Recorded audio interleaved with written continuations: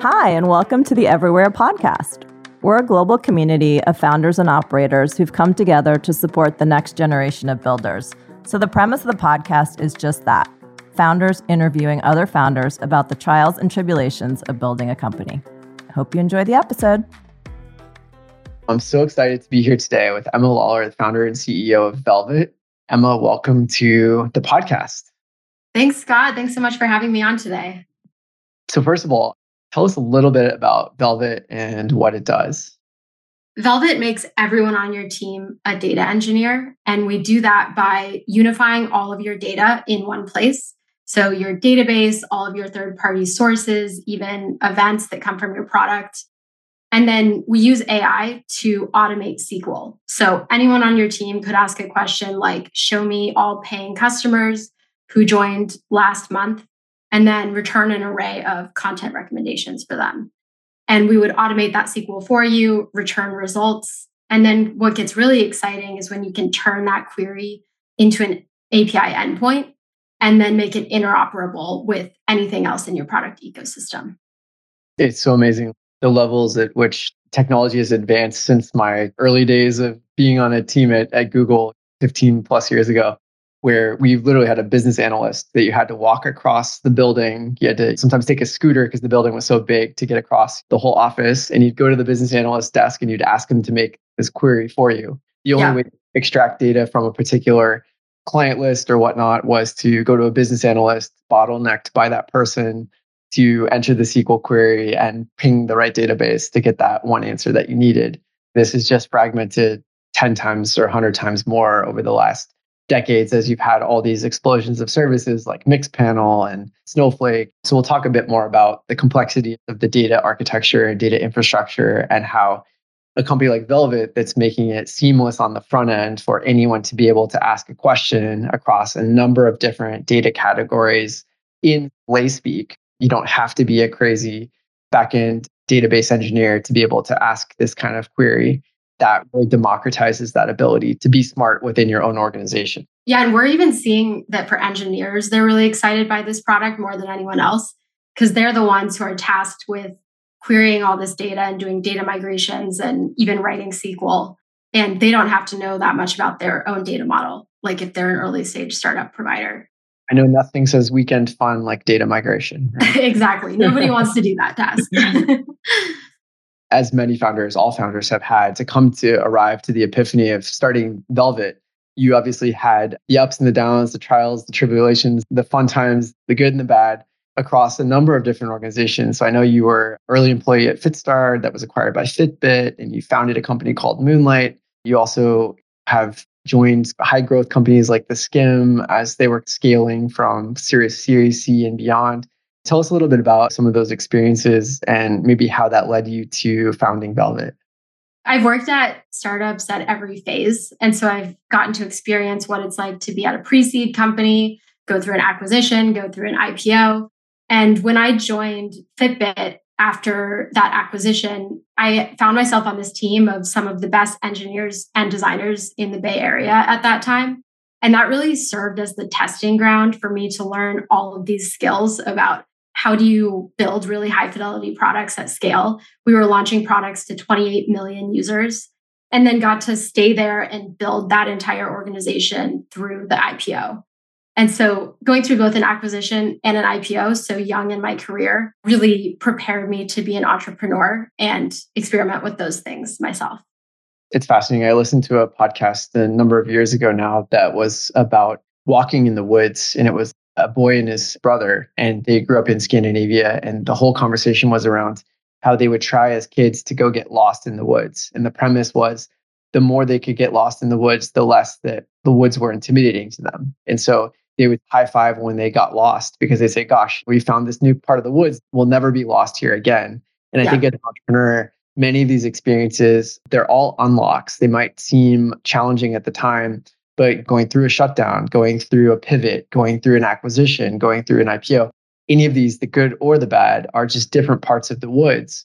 And the more you've experienced the deep and dark corners of the woods, the less you can get lost in the future. And I think those are the experiences that set you up for success on whether it's wave one of your startup journey, two or three. And I think at this point, you've been through so many experiences that by the time you're starting Velvet, it's like you've seen a lot of the woods, to use that metaphor, which is very cool. Totally. I started, my last company was called Moonlight. And doing that for the first time was so much scarier. And I made so many more mistakes. And doing it the second time with Velvet, raising money again and building a team and having a remote team, all of these things just become so much more obvious as you repeat them over and over again. So with Moonlight, part of the premise of that company was focused on remote work, and you were able to be living around the world doing work remotely. Did that experience provide any context for the challenges that you see now that you're solving with Velvet across just different fragmentation of infrastructure, fragmentation of team? Did any of that inform the problem? Yeah. So with Moonlight, it was much more of an operational business. So it was different in Velvet that we could make money without writing a line of code because we were matching software developers to projects and then taking a cut of that payment. So it was much easier to monetize that business. But we also were using tools like Velvet to piece together this entire ecosystem that we were building on top of. And so that was interesting going from Fitbit, where I had this massive personalization team, to Moonlight, where we were just two people building something in a really scrappy way and seeing the gaps there. Mm-hmm. But like you said, every decade, new innovations come. AI is one of them right now that just makes the possibility of what one single software engineer can do so much wider.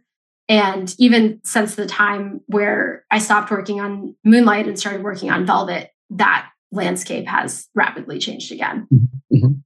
And I know that you also spent some time with Chicago Ventures while you were at Booth in Chicago. Having been at the pre-seed through IPO and also on the venture side of the table, how has that changed the scope of how you entered into scaling Velvet or the early days of raising money? It was so interesting to work on the other side of the table after I had already raised money myself. I had such a deeper level of empathy for VCs and what they have to do to raise their own money. I think you've said this before, but as a GP of a venture capital firm, you have to go raise money from LPs. And then you're running your own startup and hiring your own team and running all these operations. So I just have a totally different level of empathy after going through that process. And I think I'm a much better entrepreneur because of it. But I'd be curious, I know you've been both a founder and a VC as well. So what are the parallels that you see there? Yeah, it's a good observation. The venture side of the table often don't get this credit of being a founder, but in many ways it parallels those realities. There's still fundraising. You still have a client base or a clientele that you cater to, which are both the founders that you work with, obviously, and building the reputation that enables you to provide value and meet great founders, but also your limited partners who are the capital providers for the fund capital that you raise. And I think one observation that a friend of mine chuckled and called me up as he was trying to raise a $100 million fund, and he'd built 3 successful companies previously. And he said, gosh, I forgot, it's so much harder to raise on the venture side because your biggest LP investor is only a 10% anchor position. At least on the startup side, when you get a lead investor, maybe they're 60 or 70 or 80% of your round.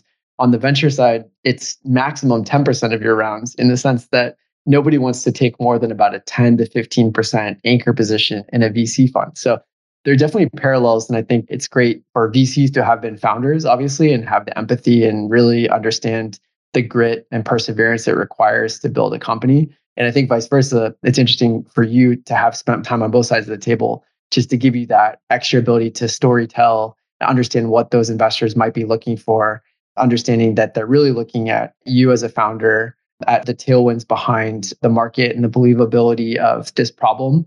And then why are you the right person to be solving it at this time? And so timing comes so much into the story there as well. Yeah, it was also interesting to me just how many companies a VC sees every year. They've probably seen 10 other versions of you when you go pitch them. So that was very telling. In the bar is high, especially in this market. If they see 10 people just like you, why is your product differentiated and why are you the person to build this? Yeah, 100%. It's so interesting too, because it's that thin line as a founder between having the backbone and the conviction in your own direction and your own vision to not be wayward in the feedback of what investors this, well, I've seen this before, but you should go 10 degrees to the left or 10 degrees to the right. and you say, no, I have conviction that this is the right direction. And so it's this trade-off between having that conviction yourself and being smart and listening to feedback. You're hearing the same point of feedback over and over again. There's plenty of stories of 60 rejections from the venture side, and then the one big round that gets it done, and the unicorn rocket ship that was the overnight success. There's equal times where you might get the 60 rejections, and you should listen to the feedback that maybe that direction of product market fit isn't quite there. And so that's one of those wrinkles that's very hard to tease out. And obviously, you have a ton of context and experience to be able to do that with Velvet. Maybe talking a little bit more about your background. I know that you've spent time in a number of fun cities. I was very jealous to read that you've lived in all these great places, including now in New York City, which is a place that I called home for over 10 years. But from Mexico City to Buenos Aires to Barcelona to Chicago, LA, SF, obviously that's informed probably a lot of your global background and expertise, but talk a little bit about that experience. I think one thing I learned when I was building Moonlight, which was bootstrapped for half the time, and I was living as a digital nomad. And then we raised money and moved to New York for half the time. And it was such a stark difference between those two states. One, being an entrepreneur somewhat feels like being an immigrant or an outsider already. And it's really hard to do just that one thing. But then traveling or living in a foreign country at the same time is also very difficult. And so that felt like a little too much to me all at once. It was hard to focus enough on the business goals I wanted to meet while also going through so much personal change. So that was a good realization for me. And then I really love building businesses in New York and San Francisco. And the reason why is because you have this entrepreneurial ecosystem of other founders who are going through the same thing, raising money from the same investors, working on very technical problems. So those are the two cities that I want to be a founder in. And I think both of them have very great ecosystems within them. And I can be convinced that either is better. But personally, I loved living in other countries just because you learn so much about yourself and other cultures by really investing in people and speaking the local language and getting to know how local entrepreneurs or just regular people exist. So it definitely informs a ton of how I am as a person and how I run a team as an entrepreneur. Yeah, it's fascinating. I definitely empathize with some of that as well, just from experience a number of years back writing a book. I had these goals of writing the book all over the planet, flying around and living cafe to cafe. And then you realize that consistency, if you're in the throes of really trying to build something, focus and consistency are so vital. And so for me, even though that was part of the goal and the orientation around writing the book, it became more productive to sit in Brooklyn, do rinse, repeat, go to the exact same cafe at the exact same time every single day, black coffee, nothing fancy, just rinse, repeat hundreds of days in a row. And I feel like the thing is controlling the things you can control and then leaving the stuff that's hard and unpinned down as you're building a company. Maybe there's some elements of control that you need to pin down and say, I need to have a strong team. I need to have a strong co-founder. I need to have consistency around some pieces that I can control. And then let the market decide the other pieces that we can't really control. And I think that gets to another topic we want to talk about, which is this founder market fit and how you find that perfect co-founder, because it's so difficult to embark on this journey with limited information, limited experiences with this new person that you're about to have a pseudo marriage with for a number of years into the future, going through these trials and tribulations of building a company. So how did you meet Chris, your co-founder, and how did you decide or know he's actually the right person for the job? At every company I've worked at, I didn't really realize this until I went through this co-founder dating process, but I work best and I've always worked with very technical engineers. I'm a product designer by trade, but I pair very well with a very technical engineer. And so that's the type of person that I was looking for. I also had worked at the Skim, which is a tech company and it's VC backed, but it's very media forward. And a lot of the emphasis within the organization goes towards the sales team. And so I didn't really enjoy working there because of that reason. I was one of the only technical people working there, and I'm not even that technical. And so it was hard to make things happen. It was hard to build systems at scale that I really believed in. And so I knew going into this co-founder relationship that I wanted someone who had been an engineer at a high growth startup or a couple of them and had started a few companies of their own. I wasn't too particular about whether they were a bootstrap founder or a VC-backed founder. So that person's very hard to find, especially someone who hasn't already started a company of their own and someone who has that variety of experience. I looked for someone for about 2 years. I did all of the different founder dating profiles. I looked within my business school network. I looked at YC co-founder dating. I met a ton of people through YC actually. So that was a really good exercise. And I started engagements with probably 6 or 10 of them. And so I would go through the process of let's spec out some work together. Let's build a mini project. Let's launch it. And let's meet a couple of times a week and see if this works. But I didn't find someone, a lot of those people work at Google or Amazon and are not entrepreneurial. They want to be entrepreneurial. But if you've worked in big tech and you've had a cushy salary your whole life, it's pretty hard to leave that.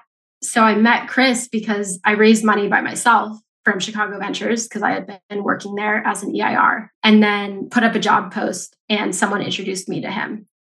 So I met him and then I did some background checks with people he had worked with at Pebble because he had worked at Pebble that also got acquired by Fitbit. And it was automatically the right fit. I went down and visited him in North Carolina because that's where he was living. And we met for a weekend and just whiteboarded out a bunch of ideas, agreed on an equity split and salary, and then moved forward from there. So there's a ton of trust built in to just say, my gut is right. This is the right person. And so far, it's been an amazing relationship. We've pivoted several times together. And what really matters is that our skill sets are a good fit for each other. And we're both going to keep working through a problem no matter what. And so that seems to have mattered much more than what the initial idea was.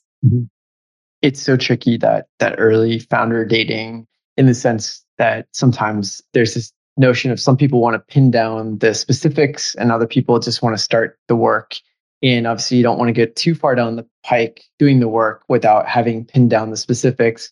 But it's also if somebody sort of, hey, well, send me an NDA and I want this in writing and I want this amount of equity, and they're too transactional on the front end, it's clearly a negative signal to being motivated to build the right things in the company. And so it's that tricky navigation of those early stage conversations of how do you prioritize the work, be fair around the transactional components of building a team together and those pieces. But it sounds like you guys really saw eye to eye. And that's the first litmus test, I think, of being a co-founder is just that ability to have those hard conversations, that ability to see eye to eye. And it sounds like you were really lucky to find that person. Although it's easy to say overnight success, it sounds like you had 2 years and millions of other conversations that led you to all the data points that enabled you to make that quick decision. It's not as if it's just one quick decision. It's a quick decision informed by tons and tons of data and tons of reps. And I think that's very similar to how we make quick decisions in venture capital. Making an investment, people say, well, how did you come to conviction? You say, well, 10 years and 10,000 other companies helped me get the data to come to conviction on one 30-minute call. But it's probably a very similar mechanic to that co-founder dating question. Totally. I actually think about that a lot. Recruiting and sourcing for a VC firm are almost the same job because it's just reps of seeing someone do the same thing over and over again and then building an intuition around what feels right. Pivoting a little bit, talking a little bit more about infrastructure as a service and the core of what Velvet does. I think it's so fascinating. You get these waves of innovation around consolidation and expansion. And I think you were the one who articulated to me how Stripe rolls up and consolidates one complex process into one black box that's then extensible via API, or Shopify doing that in the back end for merchants, or a number of these other experiences that have rolled up a process and packaged it up. And I think where you guys are going with Velvet is really taking the complexity of fragmentation of data infrastructure across data warehouses and data analytics and these different fiefdoms or silos of data behind the scenes in your backend, and making them all packageable and extensible via a much easier user interface, to your experience as a designer. Does that summarize to some degree where you guys are going with Velvet? Yeah, that's a great summary. And I think the background to that is that the best companies in the world and probably your favorite products are built on top of this kind of infrastructure. So it seems like a boring thing, just combing through data and making it organized and being able to do something with it. But that's why your Facebook feed has relevant information on it. That's why you can open the Headspace app and it recommends a good podcast for you to listen to. That's why Amazon has recommendations for you. So I think it's until you work in one of these big companies, it's not clear how much work goes in on the back end, goes into making these experiences feel really personalized and frictionless. And later stage companies have access to a really expensive team of experts who can do this. Those are engineers, product designers, product people in general. And so we're bundling that all together to make it more accessible to a team of any size. Yeah, it's really fascinating because as with any fast scaling organization, stuff starts to break. And then you say, well, how do we fix it? We need to adopt Mixpanel to get this type of data. Oh, we need this new tool to do this one thing. And you end up with this Rube Goldberg or Frankenstein of 20 different products that don't really talk to each other, that are all just thrown in the closet behind the door. And you say, well, let's just have one person that helps us go sort things out and pull the one thing out of the closet that we need. And at some point, that scale starts to fail, right? And you need something that then says, okay, well, we've adopted these 5 different things under the hood. Now we need some way to interface with this at a higher level that's extractable to anyone on the team to be able to query it. And I think it's so fascinating what you talked about in the sense that as a designer, as somebody that might be more oriented on sort of UX and UI on the front end, really understanding that data interoperability on the back end informs product experience on the front end. And I think that's something that a lot of people miss. They think, oh, cute UI, nice colors, nice buttons that click through. But those buttons that click through are pulling data from a back end architecture and infrastructure that if it doesn't have interoperability or the right under the hood components, it's not going to create a good user experience regardless of the colors, regardless of what the skin of the UI looks like. Absolutely. That's something I've come across so many times at companies when I was a designer is I would ask why we couldn't build a feature. And the answer was always some sort of tech debt. And it was this exact problem that the right data wasn't available to the right parts of the system. And the data model had to be re-architected. And that's the worst feeling to be like, we know how we can make this better, but we can't do it because we didn't make the right decisions 5 years ago. And so we really hope this becomes a day one hygiene product where you just implement it right away. And it really facilitates a better product experience and faster company growth for the next 10 years. So in some ways, Velvet could be seen as a bit of an antidote to data architecture, technical debt, or things that are stuck in the bowels of your data infrastructure that you want to fix, but you just don't have time to go back and clean up. And this is a layer on top that enables you to get out of some of those sticky situations on your data infrastructure. Yeah, and AI really makes the interface for this so much more interesting than it's ever been. Like you're not just going into Rails admin or Postgres admin and manually doing a bunch of queries and filters. It means you can just ask natural language questions like you're talking to a friend, and it can source through so many volumes of data that just weren't possible before. Yeah, as Reid Hoffman said on a recent podcast that I was listening to, the coding languages of the future are going to be English and Chinese.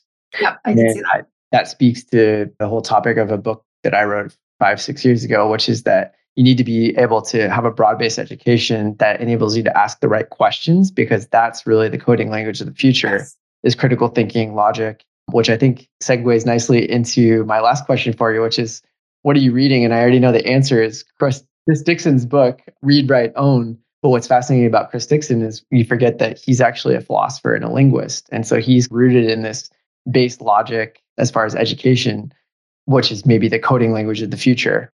But tell us a little bit about what you're reading and maybe how you're generating new ideas for yourself. Yeah, so I started following Chris Dixon because Velvet actually started more in the Web3 wallet space, and I loved everything he had to say about the internet. But I saw him speak a few weeks ago at a small book talk in New York, and we got a free version of this book, and it's also a beautiful book, which I also love. But it's not really about blockchain. He has put himself into the blockchain bubble. It's much more about the history of the internet. And so I've just been going through and taking notes about what was phase 1, phase 2, phase 3 of the internet. And even if the solution doesn't end up being blockchain, which it might not, all of his thoughts about how you make data accessible, data interoperable, give users more control over what's happening inside of their digital ecosystem, all of that should be the future of the internet. and really harkens back to phase one, where it was complete access to anything online. So I've really been enjoying the book and highly recommend it. And two others that I think are inspiring for new entrepreneurs. One is Venture Deals, which is a very dense book. But if you're ever going to raise money, you should read the whole thing and have a copy on hand at all times. And then the other is Super Founders. I like that book. It's kind of a fluffy book, but it's fun and it makes you feel like you can be a founder, especially if you're a first-time founder, because they go through the data of how entrepreneurs don't have to be 22 years old and dropouts from Harvard. You can be any age, any background, and there are still people who built huge billion-dollar businesses. So I find that one to be interesting as well. There's three recommendations that one or two of them are already on my bookshelf, but Read Write, Own by Chris Dixon, Super Founders by Ali Tamaseb, and then Venture Deals by Brad Feld, right? Yes, those are the three. Moving to the speed round, favorite tech-focused podcasts that you listen to frequently?